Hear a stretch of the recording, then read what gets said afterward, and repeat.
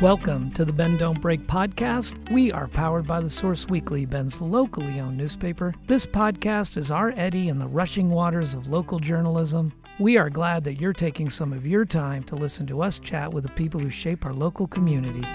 Thank you to our presenting sponsor, RE/MAX Key Properties, a family-owned full-service real estate brokerage specializing in residential, luxury, commercial, new construction, and ranch and land properties. Their new state-of-the-art facility at 42 Greenwood Avenue is a modern, collaborative space and the new home of the Bend Don't Break podcast recording studio. I'm Aaron Switzer, publisher of The Source, and here today with me is Phil Chang, Deschutes County Commissioner. Thank you for being here. Thanks for having me here. Phil came to Deschutes County in 2004 looking for a great place to raise a family, to continue his career in natural resource management, and to enjoy the great outdoors.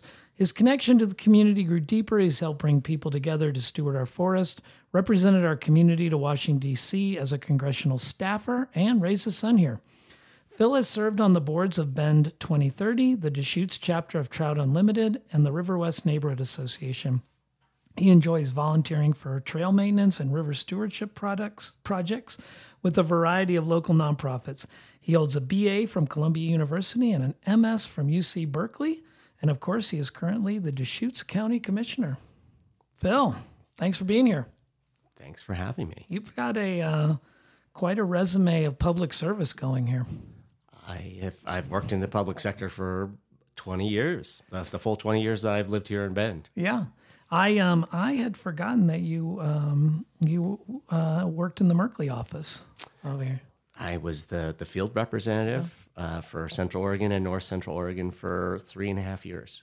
I'm always interested in, and I've been doing a lot of this in the podcast, talking about origin stories. And at what point does someone realize that public service is really kind of their calling? Can you point to some place like that?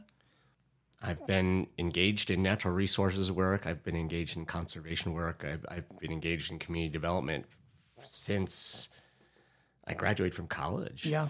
And I did a lot of that work in the nonprofit sector, did a lot of work with youth when in my 20s. And I think by the time I arrived here in Central Oregon, I could see that a lot of the best opportunities for doing that work were in the public sector. Yeah. And just tracked from there. Well, I got to think that Columbia and Berkeley have a pretty good political flora and fauna around those universities. Yes, they definitely do. In some ways, maybe less than in the eras when they established those reputations. Yeah, sure. But there are a lot of engaged, civic-minded, activist-type people at both of those institutions. Were your parents civic-minded? No, my parents were. My parents immigrated to the U.S. and just set about the very basic work of learning to make a living, establishing households and families and raising those families, and that was pretty much what they had time for. My grandparents actually were they were pretty involved in.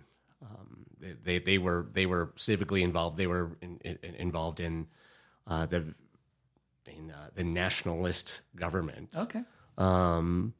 Back in the day in China, back in the day when the nationalist government first helped to win World War II alongside the communists, and then got kicked out by the communists. So, well, I wonder. Some of that has to come through your parents, to yourself. Were they supportive of you as you started to get involved with environmental organizations? Or like, get a real job, Phil? Yeah. No,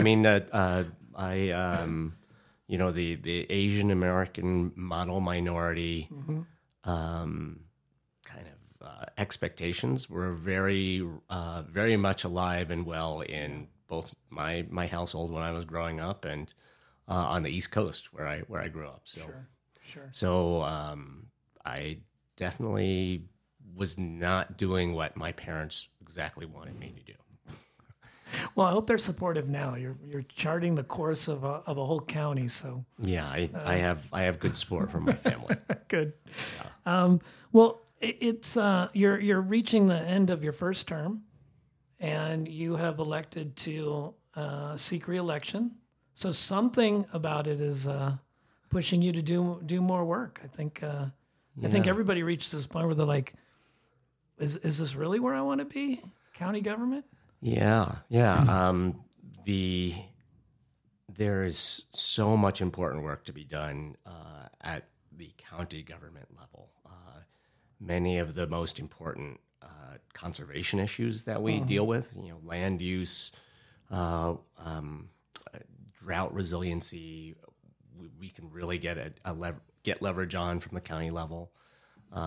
County government, unlike city government, is our biggest department is health services. So we are a health and human services agency, unlike city governments, which they have water utilities and sewer utilities and things like that, which county governments don't have. But they are not health and human services agencies, and so dealing with the mental health crises and the substance use disorder crises that our community is facing, those are places where we can really have an impact at the county level. So in so many ways, it's a really impactful place to be working right now.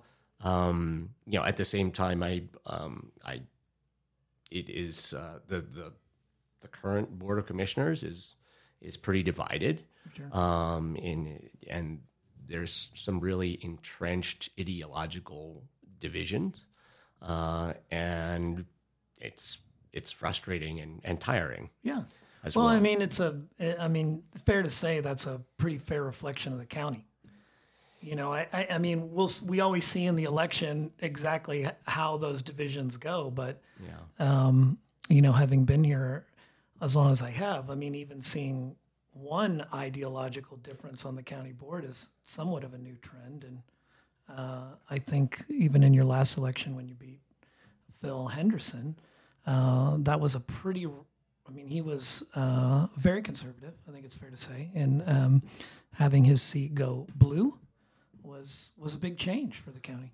It was, yeah. And I would agree the county is it is divided. I would say it's really closely divided. And it's interesting when I arrived here 20 years ago, I felt like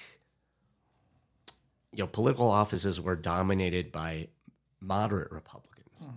And they were often reasonable moderate Republicans, listen to everybody's ideas, were very pragmatic about trying to solve problems. And I feel like while our community has gotten more purple, the right end of the spectrum has gotten more extreme. And so, in some ways, we can't do things now that we could have done when we had a board of commissioners or a city council that was completely dominated by moderate Republicans. Sure. 15, 20 years ago. And that's unfortunate. Yeah. Well, that seems to be the tone of a lot of our politics. Yeah. It certainly is trickling down. Yeah. Do you find, one of my all-time favorite politicians was at the county level, Tammy Bainey, who a good example of a moderate Republican who, and I watched her from when she got into over the course of her tenure there, becoming more into the mental health and part of the county, and I'm always struck by well, of course, I spend a lot of time on local social media channels, seeing who's beating up on who and what the trends are. It's a little toxic for sure. Yeah. But Nextdoor certainly rules the roost on those kind of discussions. Yeah. But what I'm always struck by is how confused people are regarding what services the city does, what services the county does. There's so much confusion about why doesn't the city, do this stuff. And I'm like, well, you should call Phil because he's really the one who's going to handle those issues. Those are not city issues. And I imagine it must be true for a candidate like yourself as well. You get in, everybody tells you, hey, you're going to be doing some conservation work. Most of the stuff is land use. And then you get in, you find out, man, the social services part of the county is so enormous. It's huge.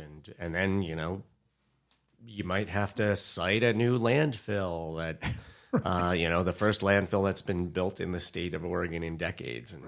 And that there are always things that come up. COVID. Yeah.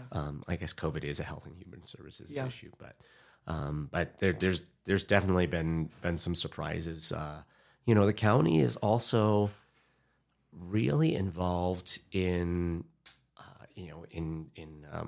public safety, criminal justice, community justice. Yeah. I mean, we don't run the circuit court, but we provide the space for the state's circuit court to function here in the county. And all of the district attorney's deputies are county employees. Right. And, the sheriff submits his budget. The sheriff is his own elected official, but his budget is our budget. Right. I mean, for human resource purposes, the sheriff's office is part of the county. Community justice, parole and probation, juvenile justice, those are all county functions. 911. Right. So there's a lot to learn about within the purview of a county commissioner. And I find it fascinating, and maybe this you don't feel this, but certainly from a newspaper perspective, when we're covering county issues versus city issues, the city issues trend so high. They want to talk to the mayor. They want to really get in there with the city council. There's not that same fervor for county commissioners. I mean, it's a good thing for you. You don't get quite the ire. Some, but isn't that fascinating considering how I feel more impactful the county is for a lot of these services? It is, and in many ways, being a backwater of the of public interest it prevents us from doing a good job. Yeah. Right. When people are watching, commissioners play their A game. Yeah. When they don't feel like people are watching, they do not play their A game. Yeah. That's a good point. And so I always try to do my job like people are watching, and I encourage people to watch. Right. Because I think it keeps us accountable and it keeps us responsive to our constituents. Well, one of the things I'm always fascinated by and would love to get your feedback on is transportation in the county as it grows. We see, it's common parlance to talk about traffic now between Redmond and Bend. So many people priced out of Bend, living in Redmond, and now Redmond's getting expensive, but nonetheless, it's a haven, and you can see it, you can feel it. And now they're putting all that land to blade out by where the new Costco is going to go, and you're going to have all that additional traffic and cars. What is the county doing to look at? I once posed to Phil Henderson, when's the tram coming? We're certainly going to have it. I know that's so far in the future, but there's got to be some kind of discussions about how are people going to get back and forth? Yeah, it's a really important thing to note for people. We have a county road department. We do not have a county transportation department. Right. And I think that's a reflection of both fiscal realities and perhaps a lack of vision as well. As I think gas tax money is required to be spent on roads. Right. So we can't take gas tax revenue and put it into rail or public transit or things like that. So we use that money for roads. We have a roads department, and we do coordinate. That the primary connection between Bend and Redmond is still Highway 97, right. State highway. The city has a role. The county has a role in working with ODOT to kind of rejigger that and expand it as needed to address the needs. But that is a state road. But we can see on the Klein Falls Highway, Old Bend Redmond Highway, Deschutes Market Road, all these other north-south routes. All the ways you can go to get around having to travel down 97. Exactly. Right. Yeah. Hunnell Road was in the county's, transportation system plan from 10 years ago, and finally got around to working on it in the last couple of years. Yeah. The county portion of Hunnell Road, not the very famous portion of Hunnell Road that hosted all those homeless camps. But when we started work on Hunnell Road, the people's first concern was, you're doing this to create another cut through to Redmond. And that wasn't the reason, but it's very difficult to dissuade people from thinking that. Right. So to go more to your question, like what can we do? I do think that the county could have a little bit more vision around transportation issues. We also really need to think about patterns of development, right? If people live close to where they work, to where they need to go shopping, to where they need to go to school, you don't need as many cars. And so we can start by looking at land use and, the county, from the county side of the urban growth boundary, can encourage thoughtful growth. Right. That gives people lots of different options for getting where they're going. But our current reality, I just had one of my sales reps purchase a home in Redmond. The reality is it's not a decrease in car travel, it's an increase in car travel. You just see the necessities, and it goes to probably my next subject, which is housing. That crisis compels people to drive. You don't, and maybe, and we joke about this in the office. She's going to find that Redmond's just as cool as Bend. Yeah. Got cool restaurants. You can stay there, eat, enjoy it. Yeah. But you're still coming into Bend for work. Yes. Yeah. And right now the most practical way to get from Redmond to Bend is by car. Buses. The bus system is expanding, and we really have the state legislature to thank for creating a payroll tax 5 years ago that is now like the primary funder for public transit in the state of Oregon. The money funnels through the county because we don't have a transit district. And so my colleagues think that we play some really important role in this, but it's basically like we're a funnel. We're a funnel for state money that the legislature had the guts to create to get to Cascades East Transit, who actually does the work. Right. That's another thing another place we could be looking at, local investments to really expand public transit opportunities as well. Let's shift to housing, because that's certainly more in the wheelhouse of the county. And you guys have passed some new rules around ADUs. There's been discussions about, what does it look like for people living in RVs on county land. I can remember when I live in Tumalo, I first moved to Tumalo, there was a lot of alternative housing on those pieces of land. Lots of RVs and yurts and, just tons of crazy stuff you used to see back in the day. How comfortable are you feeling about the direction the county's moving with regard to allocating these lands? Because you're certainly also increasing population in the county. Yeah.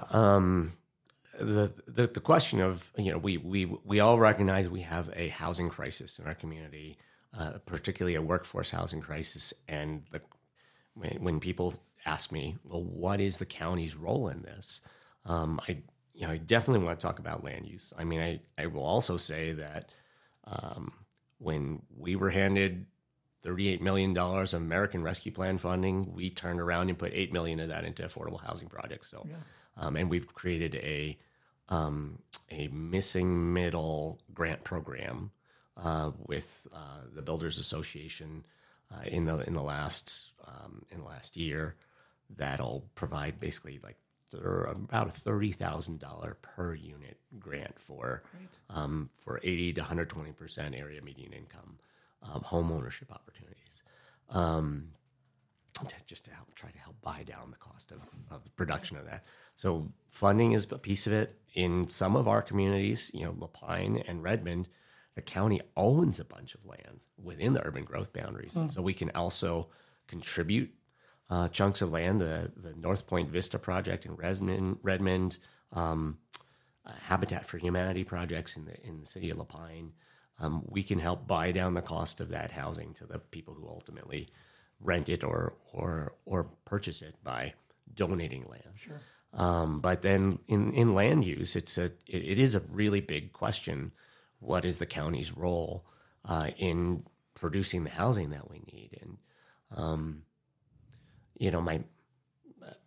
based on their voting record, one could believe that my fellow commissioners think that the county's role is to make more 10-acre rural residential parcels and make more opportunities for additional destination resorts in our community. I think something we badly need. More destination resorts. Yeah. And, a 10-acre ranchette, too. Right. I mean, that's it's really important for people to understand that, these things have had a very important role in Deschutes County's development trajectory to date. And I will not take, I will not take anything away from the destination resorts and the housing that has already been built. But I will say that I don't think we need more of it necessarily. We have, outside of incorporated cities in Deschutes County, we have 34,000 housing units already. Yeah. Well, I think the destination resorts would agree with you. I mean, my understanding is that they're pretty comfortable with the number and getting more competition and more destination resorts at this time. And if you're listening, you can call me and tell me I'm wrong. But I think they're feeling an adequate amount as well. Yeah. No, but we definitely don't see that in the in the voting patterns of my fellow commissioners. Right. So there are these opportunities like the rural ADUs where if you're going to put more housing units in the rural county, putting it basically within the shadow, the footprint of an existing primary dwelling is about the least impactful way I see of adding additional housing units, thousands of additional housing units in rural Deschutes County. These will be small, 900 square feet of livable, of usable indoor living space. They will be close to the primary residence, within 100 feet. Shared infrastructure, septic wells, things like that. Right.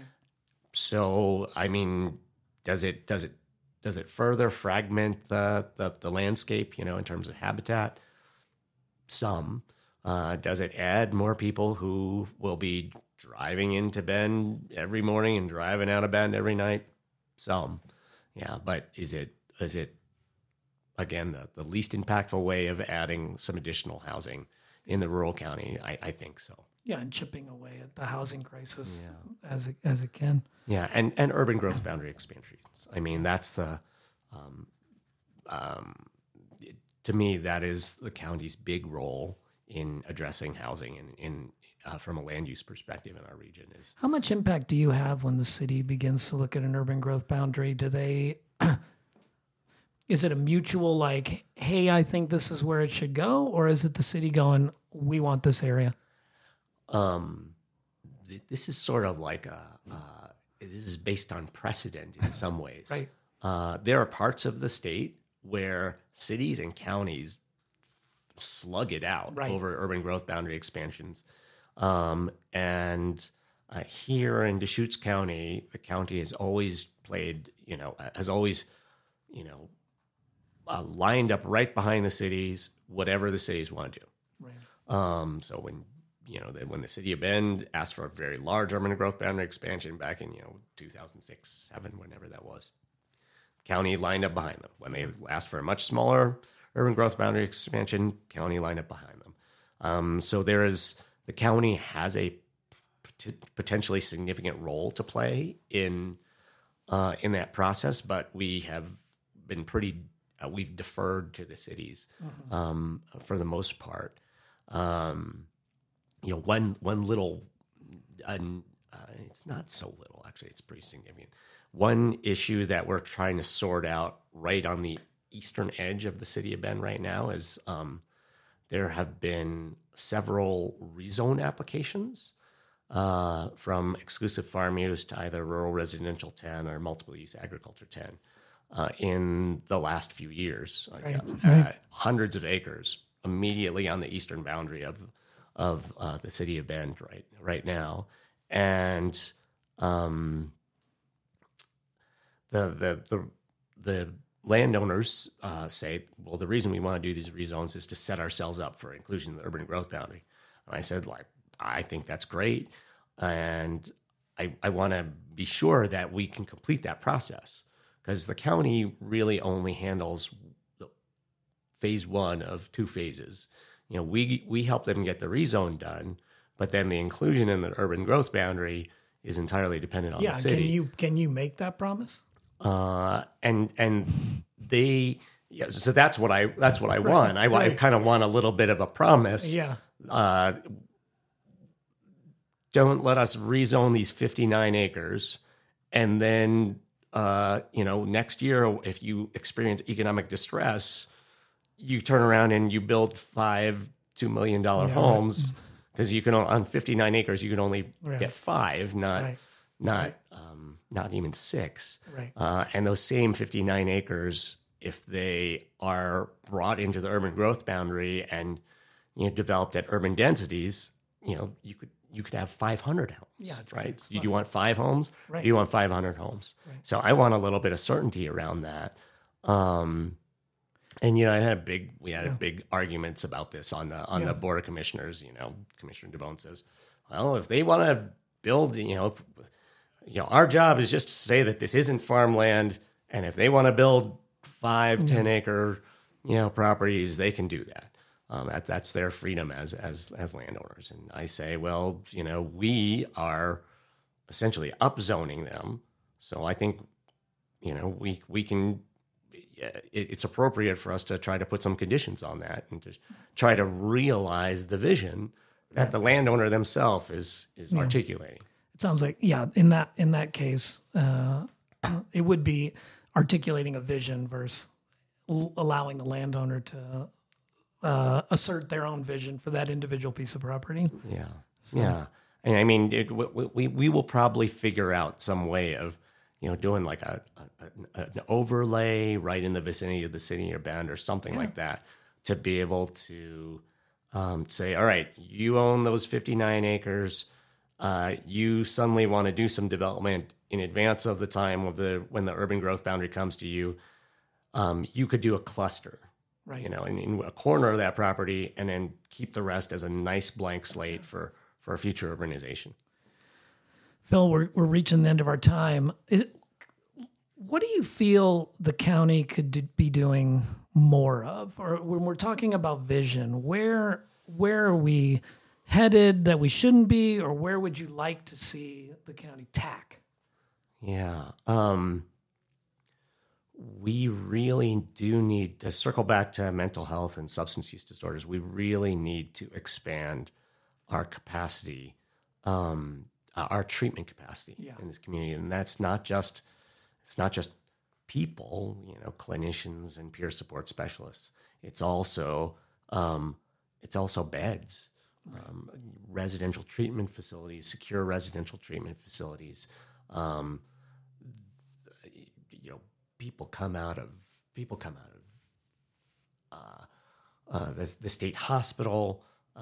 People come out of various treatment programs, and if there's not an appropriate place for them to land, they come out of the state hospital, they come out of the stabilization center, they come out of crisis, come out of the emergency center at the hospital, and if there's not an appropriate place for them to go, something to catch them, in transition. Yeah, I mean there are kids, kids can't even go to the psychiatric emergency center at the hospital. So there are kids who are showing up at the emergency department, being admitted. The hospital says, you have mental illness to a degree that it is appropriate for you to be admitted for care, but they don't have anything for them. So they just board them. Keep them overnight. They board them at the emergency department, sometimes for like 2 or 3 weeks. Wow. And the kids not killing themselves, but they're not getting treatment. They are just being boarded at the emergency room. Right. Yeah. So that's an area that's part of my vision. Is we need more mental health and addiction treatment capacity. What does that look like? What does that look like to? I mean, it all comes down to dollars, right? Where are you going to find that additional financial support for those kind of resources? I think we really need help from the state. When it comes to the bricks and mortar, we could actually find funds from the federal government. That we're in this couple of year window of time, which hopefully will last a little longer, where Congress can do earmarks.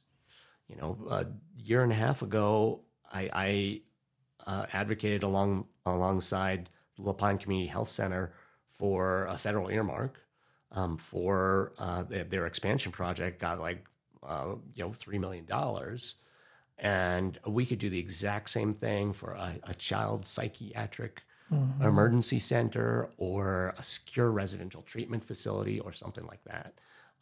What's holding us back?